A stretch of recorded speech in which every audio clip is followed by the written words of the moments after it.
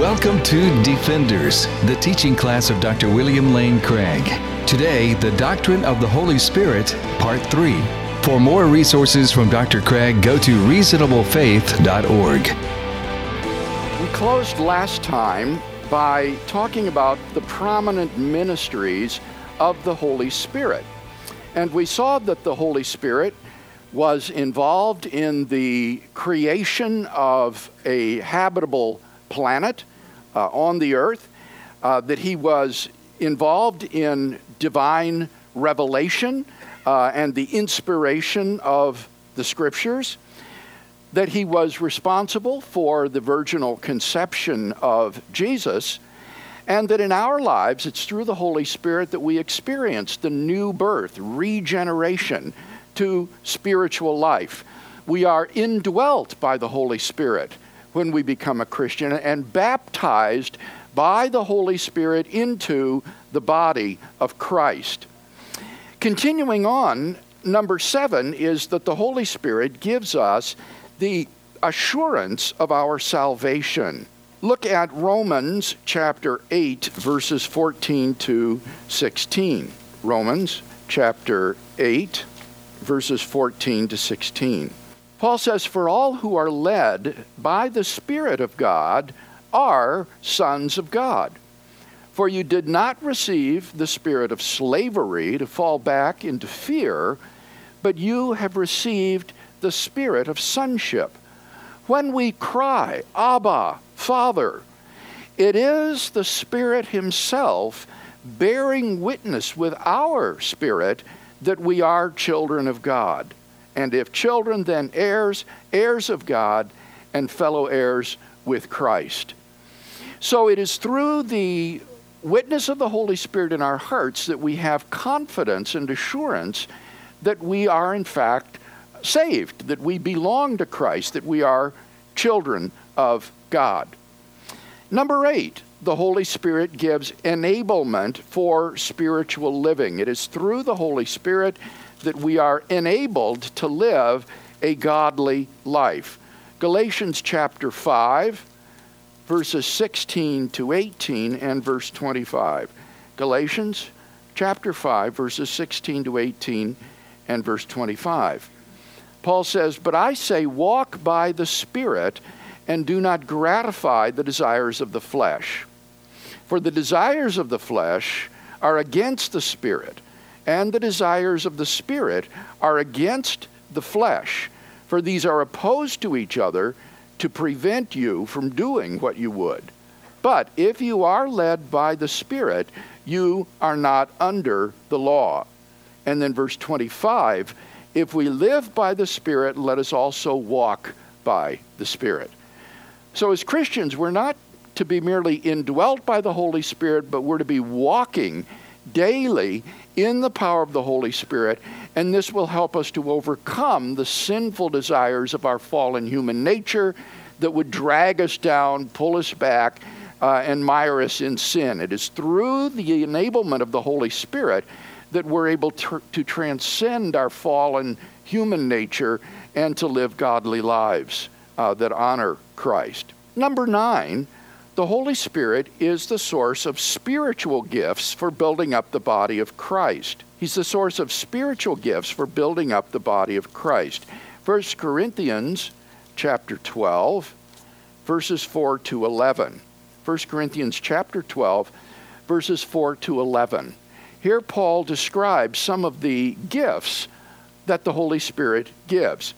He says in verse 4 of chapter 12, "Now there are varieties of gifts, but the same Spirit.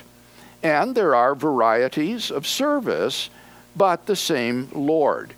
And there are varieties of working, but it is the same God who inspires them all in every one. To each is given the manifestation of the Spirit for the common good. To one is given through the Spirit the utterance of wisdom, to another the utterance of knowledge, according to the same Spirit, to another faith by the same Spirit, to another gifts of healing by the one Spirit, to another, the working of miracles, to another, prophecy, to another, the ability to distinguish between spirits, to another, witness or various kinds of tongues, to another, the interpretation of tongues. All these are inspired by one and the same Spirit, who apportions to each one individually as he wills. So according to Paul, the Holy Spirit has gifted the church with all of these special spiritual abilities distributed according to his will to operate for the building up of the body of Christ. And that means that you have a spiritual gift that the Holy Spirit has bestowed upon you, which you are to be exercising in the context of your local Christian community. And finally, number 10, the fruit of the Holy Spirit. The Spirit produces spiritual fruit in our lives. Galatians 5, verses 22 and 23. Galatians 5, 22 and 23. After listing the works of the flesh, Paul then goes on to say in verse 22, but the fruit of the Spirit is love, joy, peace, patience, kindness, goodness, faithfulness, gentleness, self-control. Against such there is no law. And those who belong to Christ Jesus have crucified the flesh with its passions and desires. So the manifestation of the Holy Spirit is not, properly speaking, these spiritual gifts. Everyone is given a spiritual gift for serving the body of Christ. But the way the Holy Spirit is manifested in the life of someone who's walking in the Spirit is the production of these character qualities, these virtues that are produced in the person, like love, joy, peace, patience, kindness, gentleness, and so forth. These are the real fruit or signs of the filling of the Holy Spirit in a person's life. So, you look at this list of prominent ministries of the Holy Spirit, and I think you can't help but ask yourself, how in the world could the Holy Spirit have ever become the forgotten person of the Trinity? As I said, because he's just there right from the beginning and is absolutely vital in every respect of the Christian life. Any discussion or comment about this point? Yes, Bob in the back. Yes, Bill, one other ministry for those of us that believe that you cannot lose your salvation is Ephesians 1:13. And you also were included in Christ when you heard the word of truth, the gospel of your salvation. Having believed, you were marked in him with a seal, the promised Holy Spirit, who is a deposit guaranteeing our inheritance until the redemption of those who are God's possession, to the praise of his glory. Good. Thank you, Bob. Regardless of how you interpret the perseverance of the saint, as Bob says, the sealing of the Holy Spirit, that's S-E-A-L, is right here in Scripture, so that every Christian is not only indwelt by the Holy Spirit, he's sealed by the Holy Spirit for the day of redemption. So, good point. Thank you. Any other comments? Yeah, Cash. There's a really interesting article that I saw going around on Facebook recently that says, survey finds most American Christians are actually heretics. And so there, and this is not just like nominal, Christian, different, groups, but this is actually evangelicals. And I was trying to find the exact statistic here, but a shockingly high number of people actually said, it says, everyone expected evangelicals to perform better than most Americans. No one expected them to perform worse. 7 in 10 evangelicals, more than the population at large, said that Jesus was the first man God created. 56% agreed that the Holy Spirit is a divine force, but not a personal being. Oh. They also saw a huge increase in evangelicals, 28%, up from 9%, who indicated that the third person of the Trinity is not equal with God, the Father, or Jesus, a direct contradiction of Orthodox Christianity.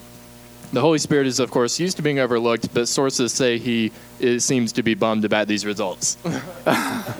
So 56%, 56% think that the Holy Spirit is an impersonal force rather than he's a divine force, not a personal being, and he's not even actually like part of the Trinity. I mean, there seem to be some sort of Bitarian believers that, I mean, he's not even God.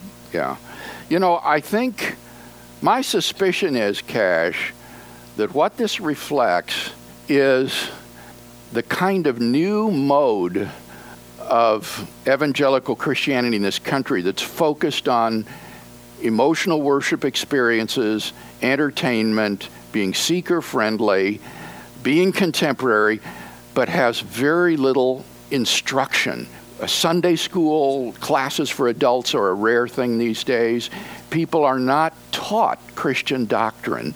They just go weekly and get their fix in the worship service, and what they actually believe as Christians is allowed to slide. And J.P. Moreland, my colleague at Talbot, in his book, Love Your God with All Your Mind, has warned that the church is in danger, as he puts it, of becoming its own gravedigger. Because in another generation, people raised in those kinds of churches cannot but help slip away into all sorts of heretical and non-Christian doctrines. That in seeking to swell its numbers by accommodating itself to contemporary culture, the church will actually commit a kind of suicide. That's very sobering. I think there was a comment over here. No. Okay. George? Bill, I think last week you mentioned that the Holy Spirit is a source of wisdom for believers. Maybe you put that under divine revelation in your outline? It's not in my notes. Anyway. Well, perhaps I said it. Just a comment on that. Yes. 1 Corinthians chapters 1 through 3, Paul lays side by side what he calls the wisdom of the world, or Gentiles, or the Greeks, and Christian wisdom. And he seems to say, and he's talking back to the Corinthians where he's been, according to Acts 18, for a year and a half. He says that the Greeks consider spiritual wisdom that Paul is espousing to be foolishness. And the Greeks or the Gentiles seem to be hard-headed empiricists. And he says in 1 Corinthians 2:14, a natural man does not accept the things of the Spirit of God. They are foolishness to him. He cannot understand them. And I guess you cannot empirically test, you can't perceive through the five senses the work of the Holy Spirit to produce wisdom. Mm-hmm. But Paul says that true wisdom is from God, and in chapter 2 of 1 Corinthians, he says that the Spirit knows the mind of God, the thoughts of God, and somehow Christians can partake in that through their relationship with Christ. And it seems to me it's worth emphasizing that is a source available to all Christians. I think in the passage on the gifts of the Spirit, 1 Corinthians 12, it mentions a word of wisdom as being a gift given to some, maybe not to all. But the wisdom here in 1 Corinthians 1 through 3, I think, is available to all Christians. Right. And it's something we're encouraged to take advantage of, even though, when Paul was in Athens in Acts 17, some of the philosophers said that he was an idle babbler and was preaching strange deities, and they couldn't understand what he was talking about. So it seems to me it's worth emphasizing this is a different source of wisdom than what Paul is talking about, the wisdom of the world. Yeah, I think Paul probably would have thought that those Epicurean and Stoic philosophers that he met in Athens were, in God's sight, foolish. That the kind of philosophy that they had was godless philosophy that took no cognizance of God's creation of the world, and that this really did represent the foolish wisdom of the world. But doing philosophy from a Christian perspective, with Christian assumptions and presuppositions, as Paul says, this is the wisdom of God, even if in the eyes of the world they think that it's foolish to believe in God and Christian truth. And you're right, this is a kind of wisdom that is not a gift of the Spirit in the sense of spiritual gifts, but this is to all Christians who have this kind of wisdom that is found in Christ. Well, we want to turn now to a discussion of the role of the Holy Spirit in the Old Testament in contrast to the role played by the Holy Spirit in the New Testament. Prior to Pentecost, which is the sort of hinge of history with regard to the ministry of the Holy Spirit in the world, the Holy Spirit would come upon persons to indwell them to perform some special, specific purpose, some appointed task that God had in mind for them. And there are numerous examples of this in the Old Testament. So let's just read about some of these. Exodus chapter 31, verses 1 to 3. And then 35, verses 30 to 35. Exodus 31, 1 to 3. And then chapter 35, verses 30 to 5. The Lord said to Moses, "See, I have called by name Bezalel, the son of Uri, son of Hur, of the tribe of Judah.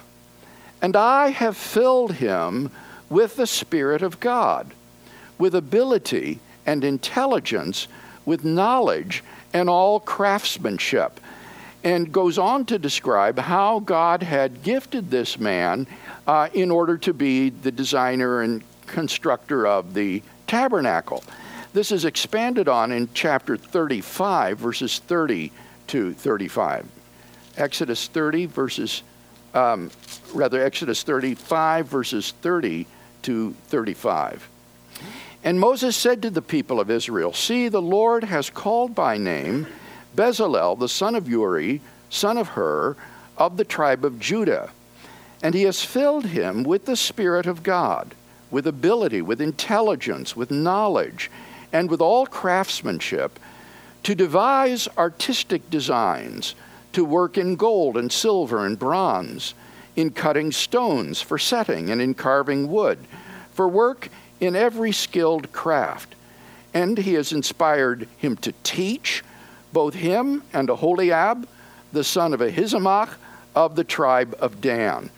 He has filled them with ability to do every sort of work done by a craftsman or by a designer or by an embroiderer in blue and purple and scarlet stuff and fine twined linen, or by a weaver, by any sort of workman or skilled designer." So here, in a very practical way, God had filled with his Holy Spirit these men to do artistic crafts in wood and gems and stone and cloth for the equipping and decoration of the tabernacle. So this would be a good example of a specific place where the Holy Spirit was put upon someone to carry out a specific job and giving him the ability to do that. Now turn over to Numbers chapter 11 and verse 16. Numbers chapter 11 and verse 16. Here Moses needs help in judging the people of Israel, settling their disputes. And so the Lord said to Moses, "Gather for me 70 men of the elders of Israel, whom you know to be the elders of the people and officers over them, and bring them to the tent of meeting, and let them take their stand there with you. And I will come down and talk with you there, and I will take some of the Spirit which is upon you, and put it upon them, and they shall bear the burden of the people with you, that you may not bear it yourself alone." And then verse 25, "Then the Lord came down in the cloud and spoke to him, and took some of the Spirit that was upon him, and put it upon the 70 elders. And when the Spirit rested upon them, they prophesied, but they did so no more." So here you see how the Spirit of God comes down and anoints these 70 elders to do the same work that God had anointed Moses to do by his Holy Spirit. During the period of the judges, prior to the monarchy in Israel, there was a series of judges that would arise in Israel that would serve to deliver the people from their enemies, to bring them back to the true way. And these judges were typically anointed by the Holy Spirit of God to do what God had called them to do. So look, for example, at Judges chapter 3, verses 9 and 10. Judges chapter 3, verses 9 and 10. But when the people of Israel cried to the Lord raised up a deliverer for the people of Israel, who delivered them, Othniel, the son of Kenaz, Caleb's younger brother. The Spirit of the Lord came upon him, and he judged Israel. He went out to war, and the Lord gave Cushan-Rishathaim, the king of Mesopotamia, into his hand, and his hand prevailed over Cushan-Rishathaim. So here Othniel would be one of these judges upon whom the Spirit of the Lord came so that he could prevail and over the enemies threatening Israel. Turn over to Judges chapter 6 and verse 34 for another example. Judges chapter 6 and verse 34. And this is one of the most famous of the judges, Gideon. Verse 34 of Judges 6. But the Spirit of the Lord took possession of Gideon, and he sounded the trumpet, and the Abiezrites were called out to follow him. And then it describes the great triumph that Gideon and his small army had over the enemies of Israel. So Gideon was also anointed by the Spirit of the Lord to do what God called him to do, to deliver Israel. Judges 11 and verse 29. Judges 11 and verse 29. This is the case of Jephthah. Verse 29 of Judges 11. Then the Spirit of the Lord came upon Jephthah, and he passed through Gilead and Manasseh, and passed on to Mizpah of Gilead, and from Mizpah of Gilead he passed on to the Ammonites. And then Jephthah also defeats the enemies of Israel. Chapter 13 of Judges, verses 24 and 25. Judges 13, verses 24 and 25. This is the part of the story of Samson, who was also one of the judges. Judges 13, 24 and 25. And the woman bore a son and called his name Samson. And the boy grew, and the Lord blessed him.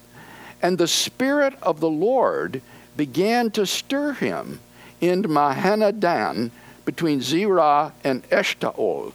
So here the Spirit of the Lord comes on Samson to do the great deeds that he was called upon to do. And some of these are described, for example, in chapter 14, verses 5 and 6. Judges 14, verses 5 and 6. Then Samson went down with his father and mother to Timnah, and he came to the vineyards of Timnah. And behold, a young lion roared against him, and the Spirit of the Lord came mightily upon him, and he tore the lion asunder as one tears a kid, and he had nothing in his hand. So here Samson, barehanded, rips this lion to pieces because the Spirit of the Lord had come upon him to equip him to do that. And then in verse 19, we see again how he conquers over the enemies of Israel.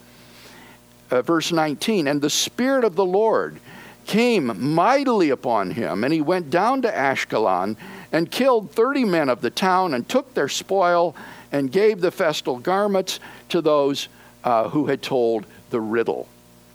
And then finally in chapter 15 and verse 14, when he came to Lehi, the Philistines came shouting to meet him, and the Spirit of the Lord came mightily upon him, and the ropes that were on his arms became as flax that has caught fire, and his bonds melted off his hands. And he found a fresh jawbone of an ass, and put out his hand and seized it, and with it he slew 1,000 men. So here's the famous slaughter with the jawbone of an ass that Samson does because, again, the Spirit of the Lord had come mightily upon him. So this is the pattern in the Old Testament. The Holy Spirit would come upon appointed individuals for a specific task and a limited time to enable them to do that task to which God had called them. Any comment or question about that role of the Holy Spirit in the Old Testament? Steve?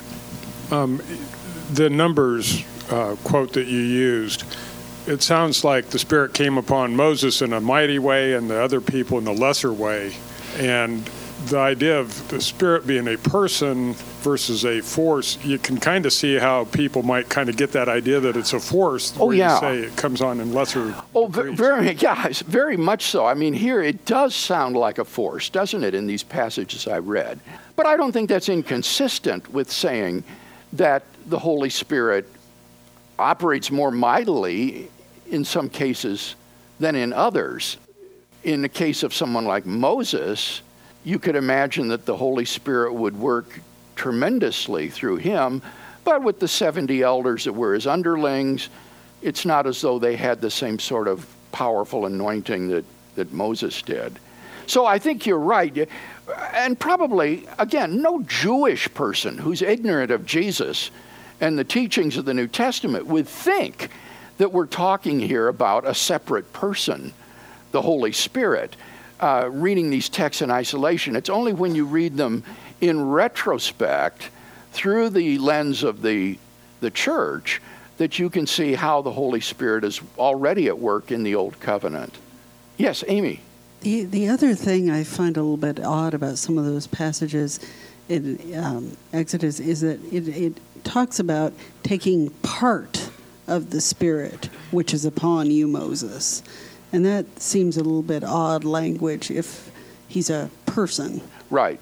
I think that was the same point Steve was making. Yes, it does sound like a power. I'm going to take a portion of the Spirit that is on you and put it on these other people.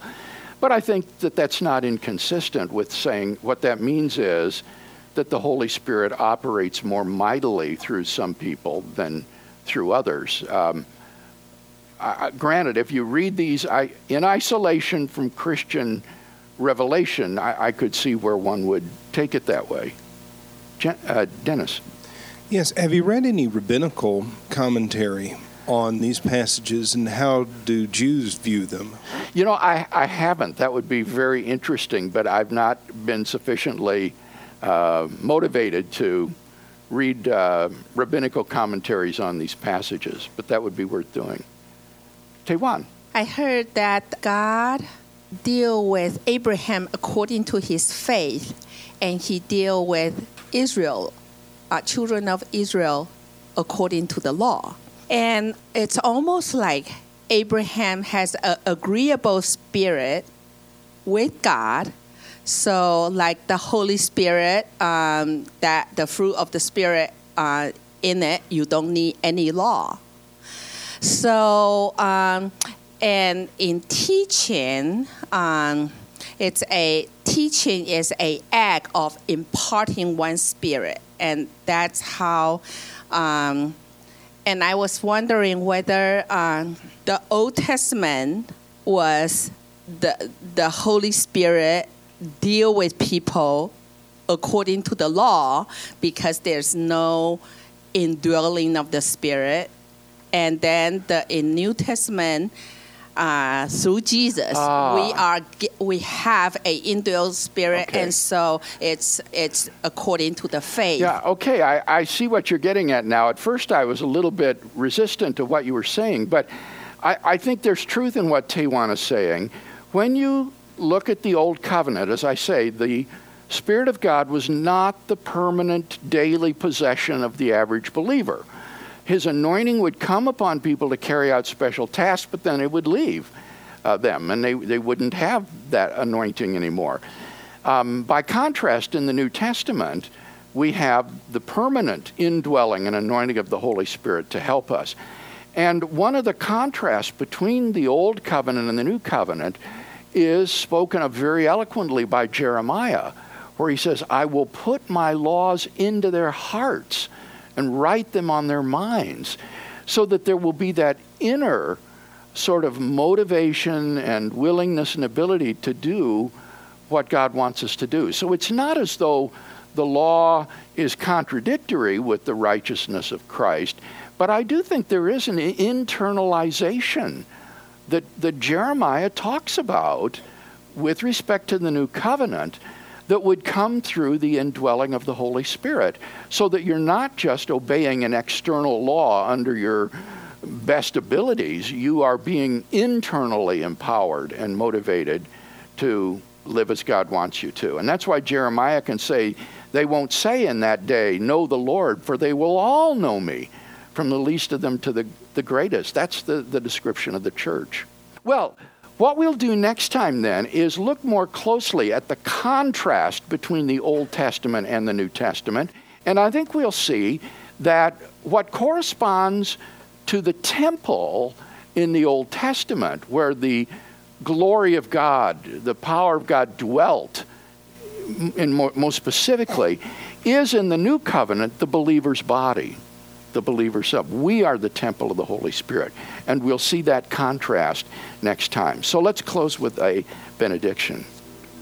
And now may the same Holy Spirit who inspired Othniel and Jephthah and Gideon and Samson to do mighty works for God inspire us to do mighty deeds in the service of his kingdom. Through Christ our Lord. Amen. The copyright for the content of this recording is held by Dr. William Lane Craig. For more, go to reasonablefaith.org.